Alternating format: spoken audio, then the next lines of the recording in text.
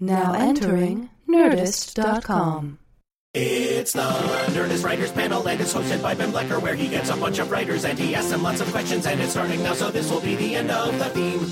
But I don't know, these audiences are very interesting to me. It's a thing that comes up now and again on these podcasts, because we are, so many of us are creators who have direct interaction with our fans, mm-hmm. and it's part of how we sell our product, and it's part of how we get to keep doing what we do. Mm-hmm. So it's a complicated relationship.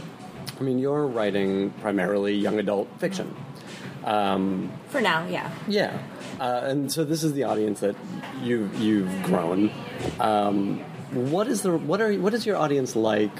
Who makes them up? Are they teenagers? Are they adults? Who responds to your work specifically? I do. Well, I think it depends on if you're talking about the books or if you're talking about online stuff. And the mm-hmm. online, I feel like my life online is much of what I do. Mm-hmm. And the young adult books, I'm assuming, are mostly probably people of around college age or just like high school, college, mm-hmm. with there is a lot of adult YA readership mm-hmm. now as well. Oh, absolutely.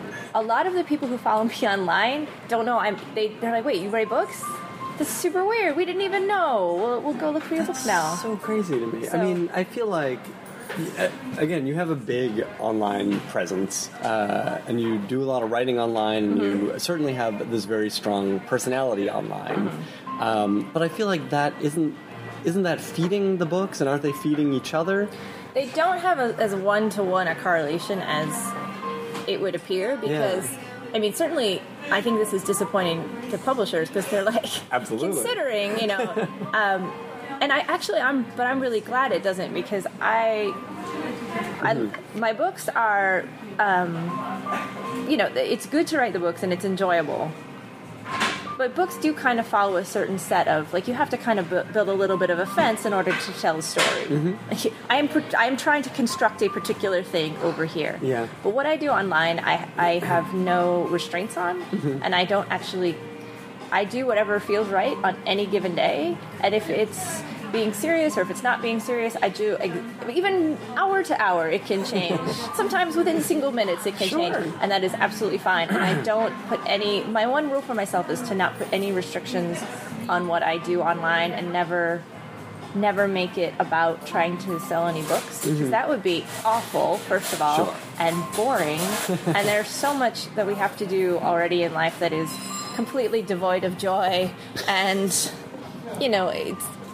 there should be something that we do simply for the sake of doing it, mm-hmm. because it feels right and it is what we want to be doing. And so I'm never trying to really push the books on it. I'll answer, like, if people want to talk about them, sure, like, but I don't make it, that's not it's not particularly what I go there for.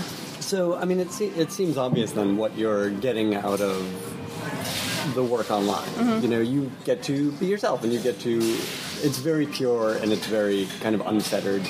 What are you getting from writing prose, writing novels? Well, that is primarily the function of my brain. That's primarily what I like to do and how I think. Mm-hmm. And I'm excited that I get to do it for my job. It seems like a kind of miracle every day. Like, perhaps the feeling of, wait, this is yes, I'm allowed to do this? Someone's letting me? Fantastic. I like to write books. I'm glad to be doing it. And when obviously when you sign a contract and you have books that are coming out, you have more obligations about when they're due and the order they come in, and if you start a series, finishing it. And so while there are restraints, they aren't horrible. Right. They aren't onerous. But I'm wondering, from a creative standpoint, does it push a different button for you? Yes, I mean, because it pushes the story button, it pushes mm-hmm. the character development button, it pushes all the things about books, that are important, uh-huh. and that it's a very different mental task than writing mm-hmm. single shots, that you're sort of putting out about anything that you want. Yeah. So it's flexing a different muscle. In a yes, lot of ways. Absolutely.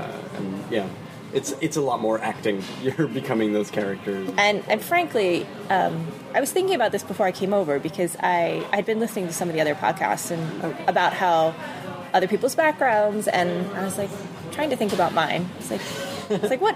Who am I? What the hell am I? Sorry to send you into the spiral. No, what? Who am I?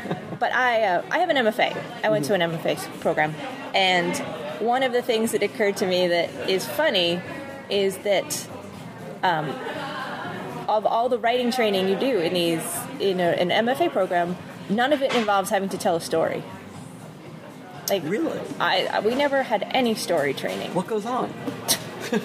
Well, no, I mean, of the particular program I went to, we never had classes. Which was where? Columbia. Okay. I went to 2 programs there at once. So it was in the theater program and I was in the writing program. And the only places I dealt with story, if I dealt with it, was in the theater program. And not even in the theater program, it was when they would send us over to the film program to do any crossover work. It's crazy. So, in fact, it was so extreme, this aversion to talking about stories, that I spent my last year there working under a professor in the theater department who is actually quite famous, so I don't want to name him. But he was building a show with the acting cast, and his goal was no story. And eventually, 9 months into development, and this is not a joke, no audience and no critics. He wanted to create something that was this is a true story. He wanted to create something that had no story and that no critics would come to, and was basic. It was actually that navel gazing and that. Right. And academic and that was the stated attention, and these poor actors who were, attempting to get agents and recognition and have people come see them. And he's like, I don't want any critics to come to this show, and I want the audience to feel like that they've been imprisoned here, and it was awful. And there was a surprising amount of that. And I think that I had in the writing department a number of incredible professors, but we never, I can't remember once talking about story. So what was the focus? Tone. Okay. Interesting. Specific voice development is a big one. Individual tics like dialogue work, maybe. Almost, as I remember it, it's almost entirely tone. Interesting. Which, it kind of makes sense. I mean, I think we're about the same age, and it feels like the generation of writers, especially fiction writers, preceding us were sort of this Raymond Carver school, right? That tone was very important. Story was 50 not so pages important. about a seashell. Exactly. I mean, so it makes sense that these professors would kind of focus on that. It was because that's where the short story had been, that's where the novel had been. It was very looked down upon to be kind of trying to do anything that wasn't 50 pages about a seashell. That wasn't... I mean, I'm not going to say that was true of everybody, but they really wanted you to... I mean, I think that there are good programs, and then there are some extremely, extremely terrible ones. And one of the common questions I get is, do you think I should go to an MFA program? And I say 80% of the time or more, I would say no. Yeah, I think you're right. Because so many of them, I think, are, frankly, cash cows. And are not... If you want to write, you don't need to be saddled with... A, you don't want to be saddled with a lot of debt, and B, you don't want to be saddled with someone else's ideas, someone else drumming you down. That is a big part of it. So, I mean, there's also, being turned on to things you might not have known about. Yes. I mean, there's that flip side. When the good parts are there, they're very, very good. What were your interests going through this program? How much did the tone conversation speak to you, and how much were you interested in I just want to tell a story? In the theater department, I was a dramaturg. And in the writing department, I was a nonfiction student. So, really? I mean, style was a lot about finding a good story and covering it. I kind of got story built into what the subject I was taking on. And how you told it was very key. And so it was, I think, better and more applicable in my case, and it was a little more. It was more tolerable. I think I would have had a harder time if in the fiction department being constrained to writing a kind of preconceived notion of what an MFA program should be producing. Absolutely. For many years, I think they were all producing. You get a McSweeney's piece, and then you get Oblivion, and that's what we want for you. That was the best way to put it. Yeah. Why nonfiction? How did you get led there? That was what I was reading, and it was what I was interested in, and What it kind was. of stuff? I was probably a Tom Wolfe obsessive at the time. That's when I think back. That's the first thing that in a lot of Joan Didion, a lot of, and I felt that I was very focused on being able to write for a living, and I thought, well, if I study nonfiction, I might have a better shot. Because my approach to writing was, I can do it all, and I will do it all, and I will throw everything against the wall and see if it sticks. Huh. I will accept every job. I will say I know how to do. And if anyone asks me if I know how to do something, I'd be like, of course I know how to do that. I can write that. What is it? What do you want me to write? I can ride a horse. I can do this. I can do the show right here. Like, that was very much my attitude. So, Did it work? Yes, it totally worked. Because the way I got in was really writing all the time, obsessively, all over the place, shoving it under every nose, taking every job I could get my hands on. What were some of those early writing jobs? The early writing jobs I did, I worked. The most steady paying was educational publishing, which taught me a lot about. I did that myself for a very short time. I did it, I guess, on and off for about 4 or 5 years. Really? Because I walked in one day and they're like, do you know how to do this? And I was like, absolutely. Of course I do. What am I doing? Yeah. And I learned a lot about how textbooks get made and how education... it's a fascinating subject in and of itself, like how subjects get into textbooks and what is and isn't allowed in. Like, we would get these exclusionary lists. Every publisher had their own list of things that you couldn't put in the books, and they were like what? The last one I got was so fantastic, and it was after I'd left my last job that I sent it to Harper's and they published it because it was so crazy, and I was used to seeing them, and it would be a very specific list of things that were not allowed. And the most common ones, they're usually hundreds, but the ones we always knew off the top of our heads: dinosaurs. You could never put in dinosaurs. You could never put in dice. Dice is gambling, so you always had to, if you were doing anything related to math, you had to call it a 6-sided number cube. And you could never call it dice. You always had to call it a 6-sided number cube. To this day, I'm like, it's a 6-sided number cube because I had to say it so many times. Awesome. Holidays. That is like a Martian would call it. That's swimming crazy. Pools. What? Danger, the danger and signs of affluence. Caffeine, so chocolate and coffee. Oh my God. Certain names would be restricted in different places. God, there were so many things. And you would get these big lists of things. They're like, well, if there's a dinosaur in the book, we won't be able to sell it in whatever state. That's unbelievable. Because, that's going to be a problem. And so, it was a standard practice, absolutely, that you would always get the list of things that you couldn't put in. So. So you had to find a way to work with these parameters. Eventually, the last job I had was so restrictive that all I could commission, because at that point I was an editor, were pieces about kids building community gardens. That was it. Like, it was... Somebody did a retelling of a fairy tale, and they're like, no, it's... Nothing with danger, nothing with kids disobeying their parents, nothing with... It was literally nothing. That is crazy. And so, yes, all I would say over and over again was, can we just have something about some kids making a community garden?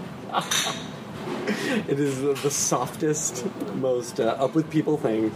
Yeah, it was the only topic that really didn't have any danger signals in it. No red flags there. So. That's crazy.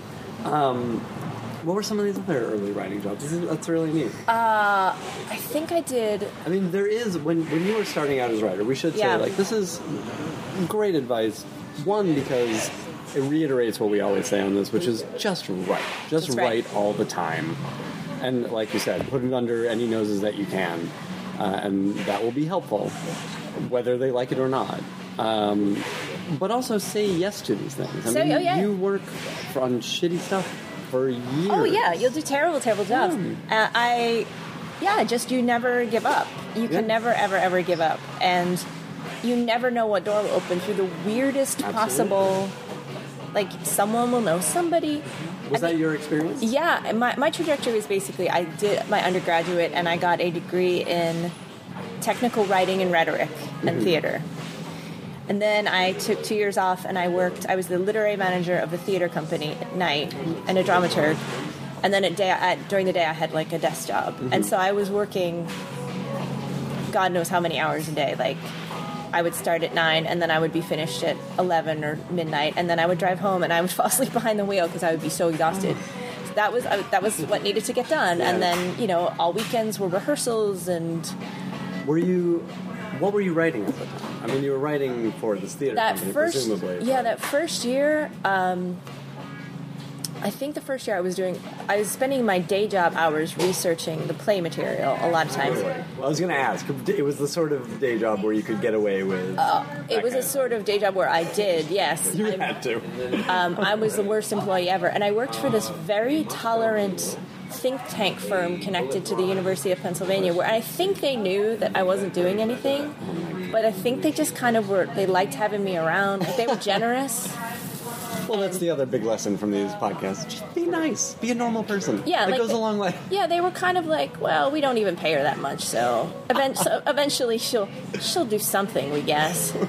I was a terrible employee. I was the worst employee. I mean, and if I wasn't doing that, then I was writing. Mm-hmm. And I'll give you an example of how terrible I was. I mean, I was half asleep all the time because I was working all night, and I was broke, as you are in these things.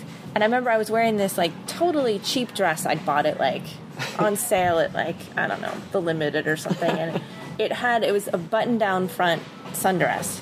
Like, it was entirely buttons from, like, here. It was a long, long sundress, this long. I'm wearing a dress down to my ankles. And I had to take over the front phones. And I was half asleep, and I was trying, and it's a very expensive firm. Like, to have the partners come out was, like super expensive. They would fly out, and it would be like $1 billion an hour. And I'm sitting at the front desk, half asleep, trying to, like, write something, and just praying the phone doesn't ring because I'm slurring my words because I'm so tired. And the head of the company comes in the front door, and he caught me by surprise, and I jolted in the chair, and my dress caught on the roller, and the whole dress came open as I stood up. My entire dress came open as I stood up. He didn't react, and neither did I. I just pulled it closed and said, hello, no calls. I was like, I'm really glad this is not my career because... Yeah. And then I buttoned it back up and got back to what I was doing. Hilarious. And then I spent a year putting myself on this super weird writing diet where I still worked all day, and then I had a thing where I would write 4 to 10 hours a day. Oh my God. And a lot of those were work hours. I was obsessive. I would set myself all of these tasks. Mm-hmm. So I would write books just for practice. I would write scenes. I would go out to lunch and be like, today you're going to do this diner scene. Today you're going to do this. Today you're going to do that. Was it all towards a common project, or was it just writing for writing? I was doing one project that I wanted to see if I could write between a book and a script and back again. Like I wasn't sure what I wanted to do with it. And then I wrote a book for a friend as a joke. So every day I would just write, and it was a comic retelling of his life as a fairy tale, and it's only really funny to him and 4 people, but it's probably the funniest thing I've ever written. And I would write like a chapter a day, and it was just an exercise in taking it. And my only point was, at the end of every chapter, I had to put the characters in a situation that was impossible for them to get out of. That's great. And I would stop there, and the next day I would pick it up, and then I would just move them to another situation. That's unbelievable. I don't know how I got away with this. I still don't know how I get away with half the stuff I do. And then That must have been an unbelievable learning experience for you, to figure out not just that you could do this stuff, but the tricks that are in your arsenal. Yeah, it was interesting, but also at the time, and I think this is a common experience. And if you're listening, if any of you are, if this is even a podcast, I don't really know. I've just tricked you into having coffee with me. Is that you will feel at times like it's all pointless. Like you are doing these things to yourself for no reason. you are always going to be broke. It is always going to be terrible. Like, it's all, for nothing. But it's not actually for nothing. Like, you really just do have to put in the hours and have the belief that if you do it, you will get better, and you'll this is how it gets done. Then I applied to grad school. I went to Columbia, and I took every job that I could around, to keep myself there. Sure. I was waiting tables, and one time I was a fake employee. What? A temp firm. I worked for a temp firm, and this company wanted to make it. They had investors coming, and they wanted to make it look like they were really busy. Oh my God. And so they hired 25 temps to fill their office and pretend like we work there. You must have gotten so much writing done then. Well, I did, except that part of the job was we had to mill around all day and pretend to be in meetings. What? This is true. This is true. So it was one of those startup kind of companies where they had we have a basketball court in the back because we're wacky, and they're like, go back to the basketball court and just walk around with other people and pretend to be talking, and then go into the conference rooms and pretend to be on the phone, and they wanted us to make phone calls all day. They wanted us to look like we were always on the phone. So we would sit there on the phone all day. This is like Brazil. This is insane. Oh, all my jobs were crazy. And then I got picked up by a media firm that used to go around the country doing big conferences, like the staging and the production of mostly pharmaceutical conferences. Oh my God. And I went out, and one time I spent a week in Las Vegas, completely sleepless, working for a pharmaceutical firm, where I had to process and make all these hilarious sketches about drugs and fistulas and rheumatoid arthritis. Plus, we had live tigers. We had a troop. This was part of the package provided by the. Well, partially because they fired the entertainment guy halfway through, so we had to do this. We had Cirque du Soleil. We had a branch. They have subsections of Cirque du Soleil that you can hire, and we didn't know corporate entity. Yeah, you can hire them, and they come in. And, I have my slides in one hand, and I walk in, and all I know is that they're setting up rigging in the room that I went into. And there was a man wearing wings that had a 13-foot wingspan. And I just had my clipboard. I'm like, what are you doing? Are you in our show? And he's like, yes. I'm like, what do you do? And he goes, I fly. And then I was like, what do you fly into? And then I noticed they were putting all these balloons that were about 2 feet big around our proscenium, and they were all loaded with a small charge, so that when he flew into them, they were designed to explode. Right. We were not fully informed of the pyrotechnics in this show. So at one point we had to hire, again, a famous comedian, and he was going to fly on his Learjet, and I had to go find him because he was, So this is the kind of stuff I did. I did crazy jobs. I just took every job that came up and lied and said I knew what I was doing. Sure. This is, never mind, this allowing you to do the writing, but this is great experience. Oh, yeah. These are where all the stories come from. I like to get into as many stupid situations as possible, and I'm like, that job sounds ridiculous. I'll do it. And, and I worked in theater, so I had nothing but stupid experiences, going around small, flea-bitten New York theaters. I have twice put out fires on stage. What? Well, backstage and then one on stage. Good Lord. Yeah, due to, shoddy electrics and, These little theaters, yeah. One case, just the actor pushing a bunch of costumes up against some hot lights and then leaving the dressing room until they caught on fire. Oh my God. Let's talk about theater for a second. Sure. We haven't had a lot of theater folk. I don't think I can really count myself as. I haven't. You've worked in and written for. I have worked in, and I've worked on shows, and I really wanted to adapt books for stage. That's what if I was going to do anything, I really thought that that's what I was going to be doing. Books for stage and possibly for screen, I thought. Really? And why that rather than original material? I just thought it was a fascinating exercise to see how one moved into the other. Mm-hmm. And I think I was always looking for an angle. I mean, it sounds like your mind is looking for these translation projects, these techniques and tricks and translations that are these puzzles to undo. And I was lacking, I was a little bit lacking confidence that if I wrote a show, it would be good enough. Really? Because I worked on so many terrible shows, I didn't want to inflict any more terrible shows on the poor, unsuspecting public. I can understand that. So I really wanted to, I thought there was, and my first company that I worked for did a lot of adaptations. That was sort of what they did. Tell me about that process, then. They would choose. I mean, it was pretty straight up. The last show we worked on. Oh, bless. I mean, the last show we worked on. I guess I could talk about this because the company doesn't exist anymore. It was a wonderful, wonderful company, but the show went terribly wrong, and it busted up the company. Oh, no. But it was sort of how I got into grad school, because I'd come from this terrible, crazy experience where the show went wrong, and I came up for my theater school interview, and they're like, "Why should we admit you to the program?" I'm like, "Because let me tell you the shit I've seen." What happened? Well, we were adapting a Kurt Vonnegut play for stage. We were adapting Cat's Cradle into a musical. Oh, my God. And now, come on, that's a great idea. There's no way that can go wrong.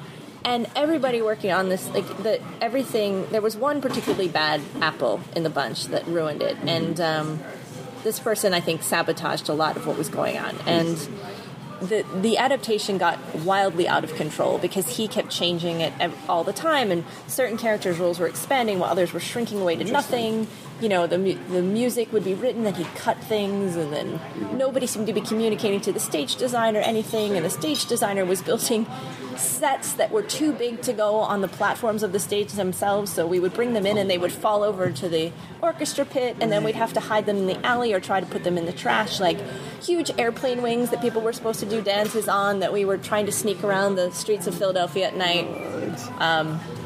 Fights, like at least one fist fight. It was drama. It was like drama, and I was like, these theater people, my God. Theater people eventually just burned me out because I saw so much drama. Yeah. So much drama. Surprising no one. Oh, yeah. I mean, just by the end, I was like, what? Why are we doing this? I don't understand anymore how anything gets done. So, what was your role in all of this? I was let me think what I was. I was the dramaturg, and I was also the assistant stage manager. What does that mean? The dramaturg is... What's involved? It depends on the show, but in the case of... in a new show, and it depends on how the company actually functions, but in the case of a new show, if you have a completely new script, you basically sit down as a sort of editorial voice. You sit down with the director and the playwright, and sometimes you're like a mediator. If the director's like, this is stupid, and I'm going to... I know you say this takes place, this is a heartfelt drama between brothers, I'm setting it on the moon. Right. And then the playwright's like, I'm going to light your hair on fire, and you have to be like, now, let's consider, why would these brothers be on the moon?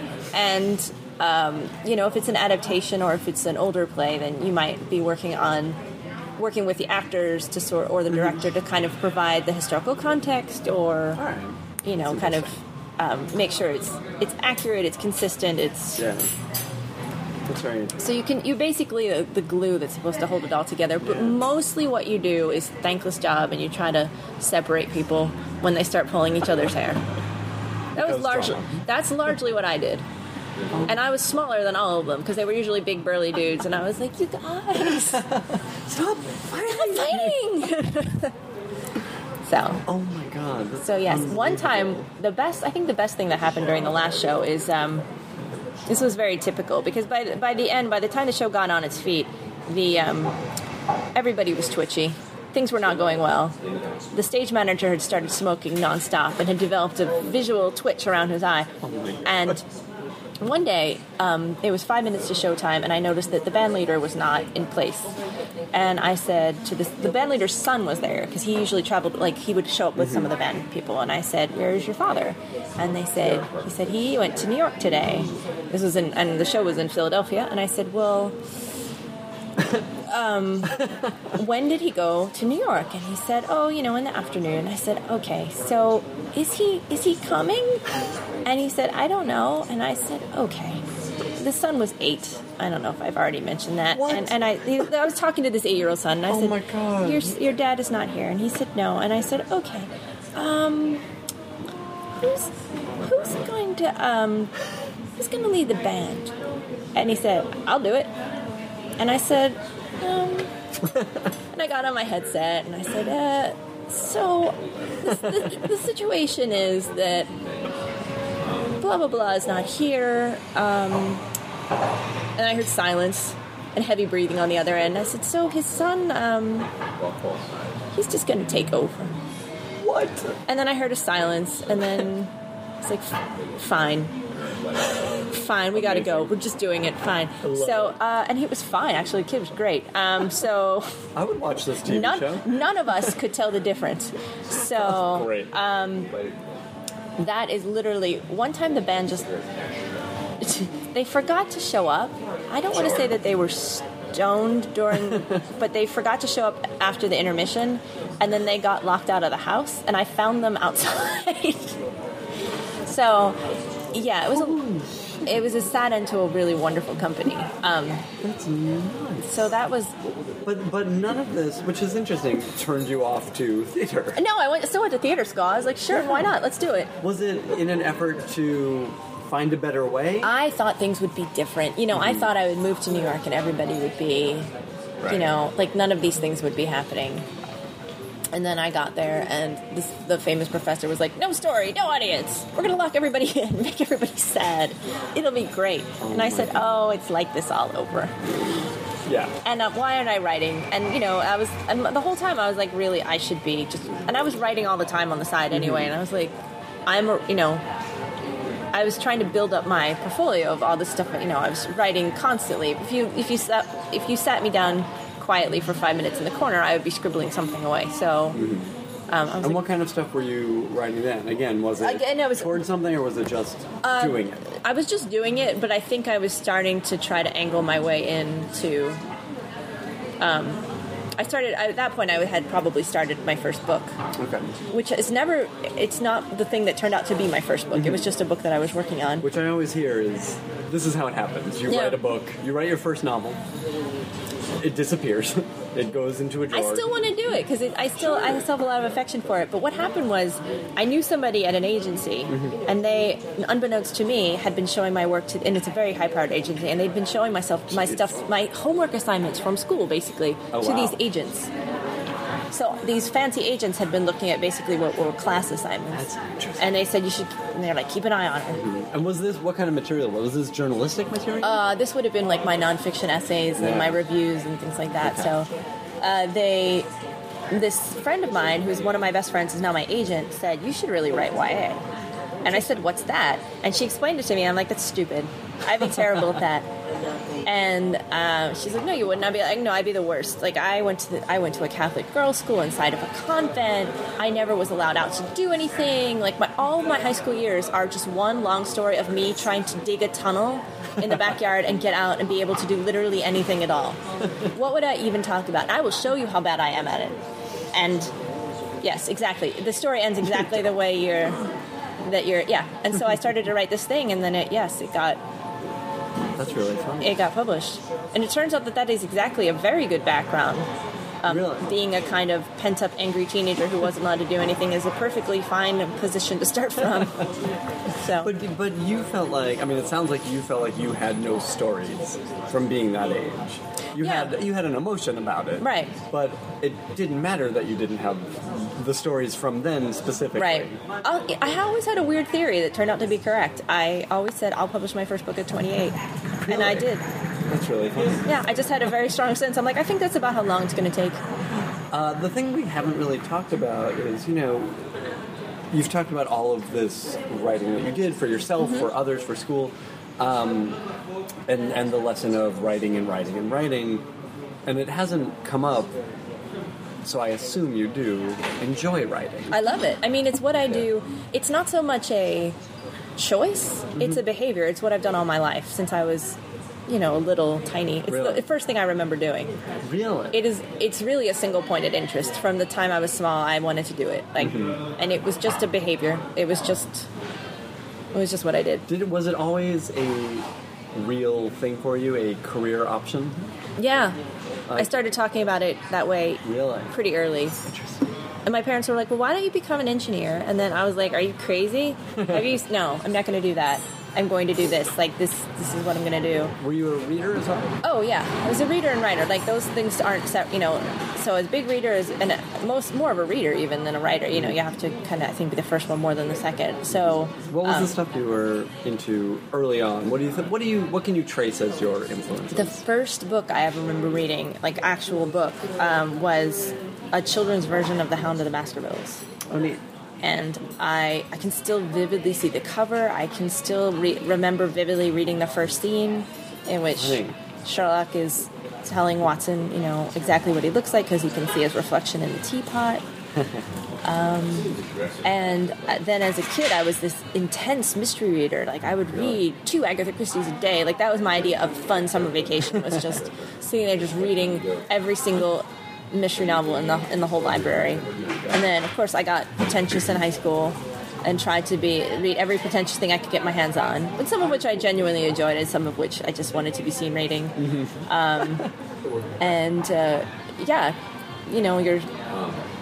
But I'm excited now because I'm kind of finally coming back. It took me years to do it. I'm like, I really love mysteries. Why aren't I doing those? Like, I genuinely love them. Like, it's sort of in my blood that it was the number. I guess I'm a little bit of a puzzle person, so. It sounds like it. Sounds like it. So, yes. Oh, that's really fun. So tell me about, was this, doing this first novel, and even the second novel, to whether it's the one to say, I can't do this, was it just another exercise for you, or did it feel like a different It felt type real. of writing? It felt real, especially because suddenly it was a lot, because I write for teens and young adults, there's a certain set of questions you get asked a lot. And one of them is, I've written a book and I really want to get published. Or sometimes just like, I just really want to get published. Like, sometimes it just sort of skips that first part. Yes. And I was like, well, I never advise kids to do it. Honestly, I'm like, maybe now, like, you can put it up online or something, but being published, certainly as it exists now, and who knows what's going to happen, but is such a different thing than just writing something. They might as well they're not connected in many ways. You write the thing and then it goes, and then it becomes a product. It becomes not yours. It's still yours, but it becomes the property of the people who purchase it and the readers who read it. Yeah. And anybody can say anything they want about it. Wrong, right, in between, you'll never really know. You're going to hear a lot of stuff. You have to kind of have a sense of yourself. And that, I guess, is the redeeming feature of the MFA program in the end, because it turned out in the end, one of the main facets of MFA programs is where you get your thesis group or your seminar group of 10 people who read your pieces every week. And all 10 people will generally come back with 10 sets of comments. Yeah. First person will be like, I love the mom. The second person, I hate the mom, cut the mom. Yeah. And the second, make the mom a toaster. No, set it in space. And like, everybody will tell you something different. And you have to figure out who to listen to. And that is sort of what I think the point of it is. And if they're useful, then I think they're useful for that. Yeah. And so much of once you get published, you have to kind of know who to listen to, or you'll go out of your mind very, very quickly. And how did you discover that? Who do you listen to? Very few people. I don't read a lot of, I generally don't read online reviews. Like, you can't. You'll go crazy, And the good ones may not be true. The bad ones may not be true.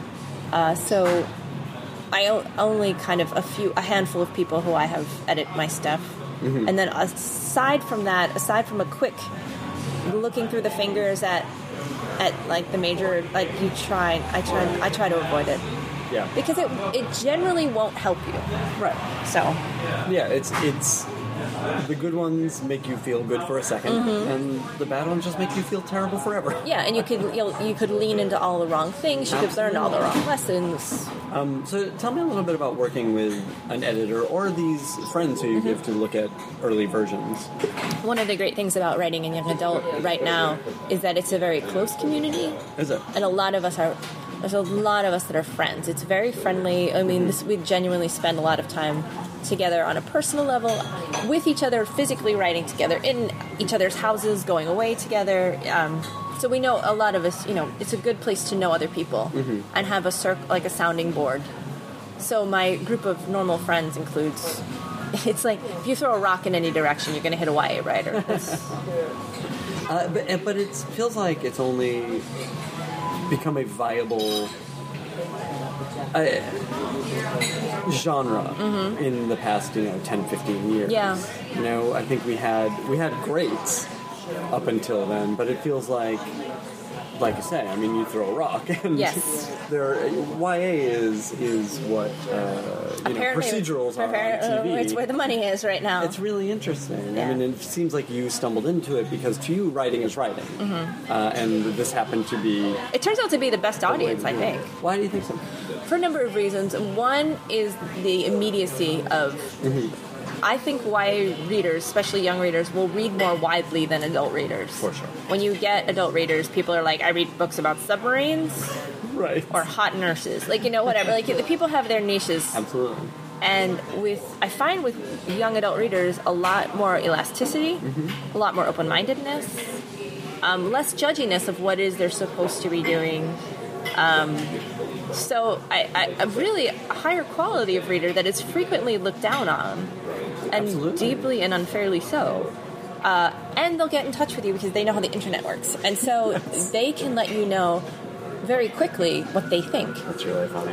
And not in a review sense, but sometimes just like they get in touch, and there's an expectation of sort of being able to get in touch. Absolutely. So it's an age, I think, in which people are not afraid to be reading a lot, have the time to be reading a lot, are encouraged to read a lot. There's so many reasons why it's a good audience. Yeah. And it's so crazy to assume that because they're younger, they're of a lesser degree of sophistication, because they aren't.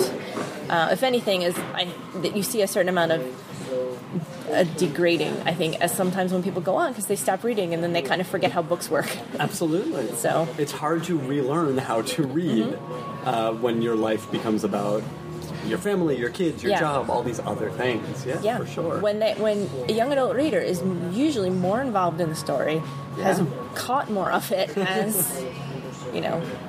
Yeah, for sure. Do you find yourself writing differently, knowing who your audience is, and not necessarily what their expectations are, but that there is that immediacy and that depth of interest? No. I don't. I try not to change anything. It tends to be the only thing that really, I think, designates it as YA is usually the age of the protagonist, and it's a lot of. Usually, you get a lot of firsts, and that's simply because of the age of the protagonist. It's the first time you do something. It's not like if you have an 18-year-old that's like, I'm so burned out on love, so burned out. I got all these ex-wives. Wow. Actually, I'd read that, so I take that back. I'd have been to that. Yeah, that sounds amazing. In fact, I'm going to do that, so nobody take that. So you get a lot of fresh, it's a lot of fresh perspective. Is it easy to put yourself in that point of view? Yeah, because I think it's the same point of view, and you just have to kind of, and it depends on what you're writing about. Like, my series now has an element in it that is supernatural, and so therefore it's new to me too. So sure, that's true. So. But what I really like, I mean, this is the Shades of London series. What I liked about that was the supernatural was almost secondary. I mean, you're using the metaphor of this is new stuff for the metaphor of living life and being a young person, but the firsts in it, the first time away, the first new school, whatever it is, the first romance, that was the stuff that was so alive, the stuff that really popped and felt real and human. Yeah, I mean, no supernatural books will really work unless you have a kind of core of actual human emotion. Also, that was it was a vehicle for me to work in my interest in Jack the Ripper and how we create like an evil media superstar, which is all he really is a media creation in many ways. Absolutely. That was really interesting stuff, and it actually sent me down a wiki rabbit hole. It's pretty fascinating how little is known and how much of it is just sort of made up. Yeah. Was this an interest before approaching this book? Fascinated. Or did it all kind of come together? I love to read about this kind of stuff, even as a kid. And there's, I remember that because when I was a kid, there was a wave of Ripper theories going around. I believe at the time it was the royal family theory was the popular one. So, and I remember they thought they'd solve the case. And then every 10 years they solve it. It's wonderful how they keep solving this case. So,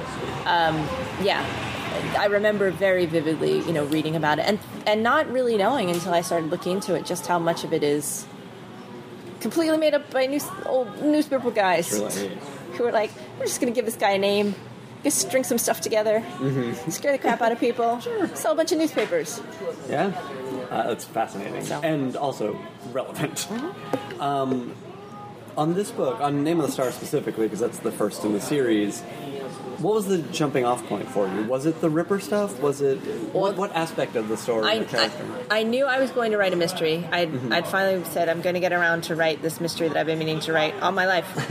And I was taking a tour of historical sites in London, and it was supposed to be a very hardcore academic tour, and they kept mentioning that all these rooms were haunted, and it started to make me crazy. It's like, why are you bringing this into this, this serious tour? A factual tour. Why are you doing this? And they were all really terrible ghost stories. I'm like, well, why do you think it's haunted? Okay, crazy. Like, what do you got? And they'd be like, because it's cold. Because the door opened. I'm like, yes, it does that. Otherwise, it's a wall. Like, it was all idiotic. And then I thought I would get better ghost stories. I went on a ghost tour to see if that was better, and it was even crappier. They're like, we thought we saw an orb in a photo. I was like, are you kidding me? And then I just started noticing that all of these ghost stories were terrible. And then I started watching all those ghost hunter shows.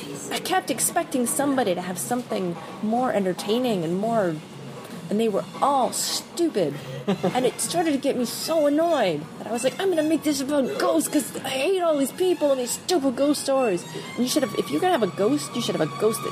You should be able to do stuff. Otherwise, it's stupid. If your whole point of being a ghost is you get to knock a pen off a table. Drag. Yeah. That is unfair. It's hilarious. So. It started to take shape around this. Annoyance is a perfectly fine point to begin with, yeah. Art fueled of anger? Absolutely. Sure.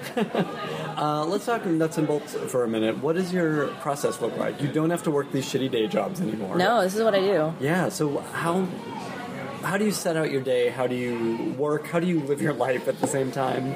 Well, because it depends on what phase I'm in. If the book is near being due, like right now I'm on a deadline, so the fact that I'm out of my house and wearing clothes is kind of a major accomplishment.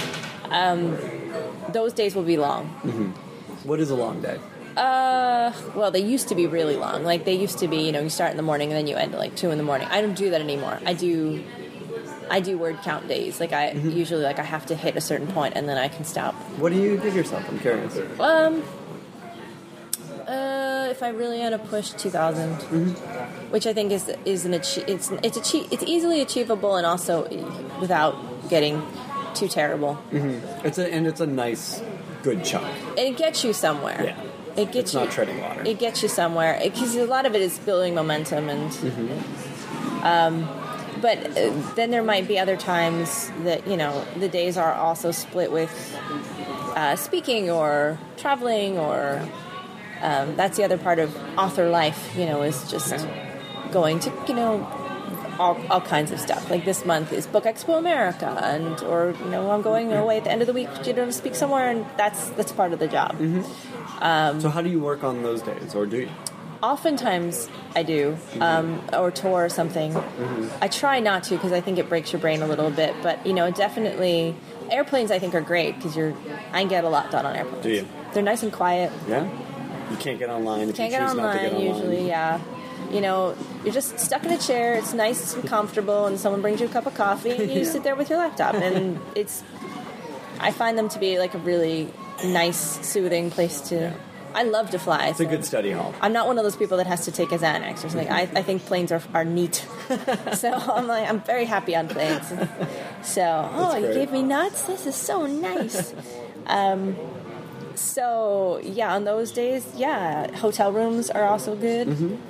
Anywhere, I don't think you should, I've written, a lot of times we go places and they're lovely. We go away to write in these lovely places, but it's actually much more effective if you're kind of in a blank, absolutely, staring at an empty hotel desk with no distractions. There's nothing else to do, or the empty patio that has just like a bunch of tables and nobody else sitting around. And absolutely. So...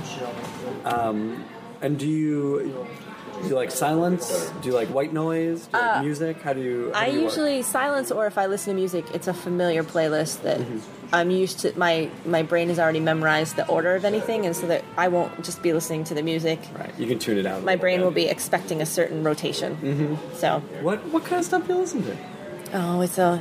What's on the rotation? No, I mean, really, there's so many. Like, I'm a little bit of a magpie. I collect a lot of stuff. So this particular one, there's very heavy on the David Bowie, which is fine. It's probably got 70 David Bowie songs or something on this one, so I can listen to David Bowie forever. Absolutely. There's really nothing else that's required. Have in you many been ways. to see him live, Yes, by the way? I have. He's like 60 years old. It's a great show still. I know. He can do anything. Yeah. All my life I've been a very hardcore, You can do worse. So. And do you tend to work on one thing at a time? Are you able to jump around? I work generally on one thing at a time, but I'm online a lot, so I try to kind of pop on and pop off and That makes sense. talk to people, come back again. Yeah. So I tend to get mixed up in stuff sort of by accident. Like you can fall down a little internet rabbit hole, or you can fall down a conversational rabbit hole, and you have to be careful. Absolutely. So how much research is involved with the stuff that you write? This How much one- do you care to do, and how much quite you a lot. actually do? Quite a lot, actually, for this one. I mean, I've been working on this particular series since, what year is it now? 2009 is probably when I would have signed on. So I was, it's all cumulative. So it was a lot in the beginning. Reading a ton about, I spend a lot of time in England. My partner's English, and so I would physically, all the Jack the Ripper stuff, I got to the point where I could physically walk to all the crime scenes without the map. And actually know where on the sidewalk, because you just get all that information, and I had to know how long it took to walk from one street to another, and you turn how to get from Mitre Square to police procedure in England to a lot of underground stuff. How the tubes are constructed, which ones were used for shelters, the sewer system. I know a lot about the sewer system. Who drives the trains? How many disused tunnels there are?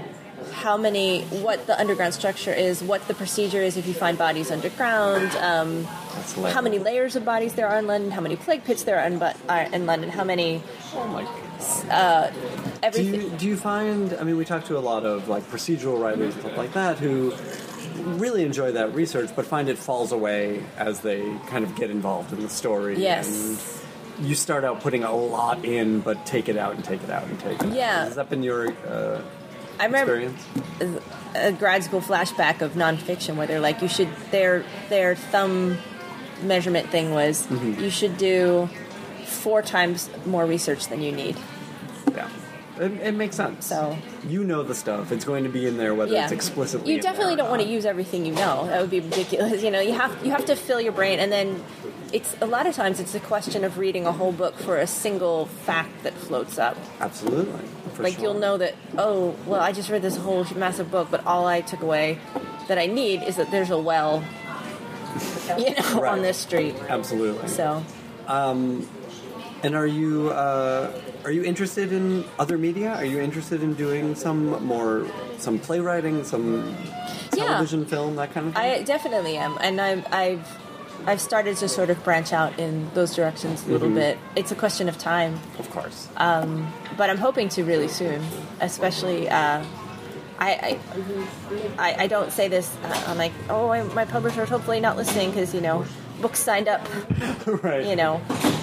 I've got plenty of books signed up ahead. So, but I think it's an exciting time. Like there's so much, like the Thrilling Adventure Hour. Like there's so many exciting things that are being made that are. Yes. Go make your own thing. Yeah, to make your own thing is just like That's a little faster than the time it takes to. It's put an out a exciting novel. time, so I'm into that. Yeah. So hopefully soon That's is great. my goal. That's great. And I would imagine, like a screenplay formula or a comic book format or something like that would appeal to you as something to crack because it's storytelling. That part's easy, but Well, that part you enjoy. But to kind of figure out the puzzle of these different formats, I mean, for me, it's been fascinating. yes. I imagine it would appeal to you. What are you reading these days? What are you watching on television and movies? Whatever. What are you into that's getting you excited and inspired? I better run in like 2 minutes. Yes. I watch a lot. Almost all the TV I watch is English. Really? Partially because it's always been that way. And partially because I am my partner English, so we just end up watching all English shows. I've seen every English police procedural or spy show. I can tell you everything about like encyclopedic knowledge. If this was like a real usable, valuable, I would be rich and famous. Like, I know so much about these shows. I can just list you all the things, like all the ways they have been structured and all the characters. I'm just crime shows and spy Are there shows. any that you recommend in particular? Oh my God, there's so many. You've upset me because I usually have to hand, and I'm thinking which ones I've seen most recently that I really liked, and then there's ones I like for other reasons, because they're crazy. Hi, sorry. I am currently the only person who hasn't seen Orphan Black, so I'm embarrassed. Mark Evan Jackson. No. Come over here and meet Maureen. I'm drawing a blank. Oh my goodness. Hello. Hello. Maureen Johnson. Hi, nice Mark, to meet you. And Beth. This is my wife, Beth. Hi, nice to meet you. Part of your Nice to meet podcast. you. You're going to cut It the part is. out. No, I'm going to leave it on. As a writer, Oh my God, please leave it in. Maureen was at the show last night. It was amazing. She really liked Beyond Belief. that's me flipping over the tape. That's not No, she true. enjoyed the show. Thanks It was for being amazing. there. This is instrumental to the writing process. No, it is. This is key. Going to good shows is instrumental to the writing Well, that We were process. just talking about that. So, Oh, inspirations? did you love the audience? That was an excited audience. I always kind of gauge the audience's experience, like their familiarity with the show, by how many say "pow" and raise their fists during the Sparks Nevada theme that I sing, and it was billions. The guy next to me It was huge. knew Yeah, she had a super everything fan. about Sparks, Nevada. Did you witness Dick Cavett moonwalking Yes. during the curtain call? Dick Cavett moonwalk. Dear Lord. At that point, the whole experience was starting to get a little bit. I thought you were just going to be like, and just start bringing out people that weren't on the show, like dead, technically happened. like dead people, Dead celebrities. Yeah. And here's Alfred Hitchcock. And of course, you know Marlon Brando. All of my good friends. Groucho Marx. Yes. And This happened. there's video of Busy and me yes. going like, Yeah. what is, I don't under, That was the other. When you see John Hodgman and Dick Cavett together, it suddenly dawned on me. I'm like, oh, John Hodgman will just Yeah. ascend and become Yes. become Dick He's our Cavett. Dick Cavett. And now they're having a fight because physical fight. the John Hodgman is trying to kill Dick Cavett so he can assume the throne. Exactly. But Dick Cavett Take is his fighting soul. back. Yeah. I don't know who we get next. Like, what's left? Russian's dead. You get Alfred Hitchcock. Exactly. We have to go to dead celebrities. Yeah, I don't know. This is something to think about. Like, if I don't, I think I better. You should get going. So let me say this. I am going, Thank you for being here, Oh, Maureen. Thank you for having me. This was a pleasure. Do not be a stranger. No, are you kidding? Once invited in, I'm like a terrible house guest. Just You're outside. you're a mother-in-law in a 70s sitcom. I am literally the worst. Now leaving Nerdist.com.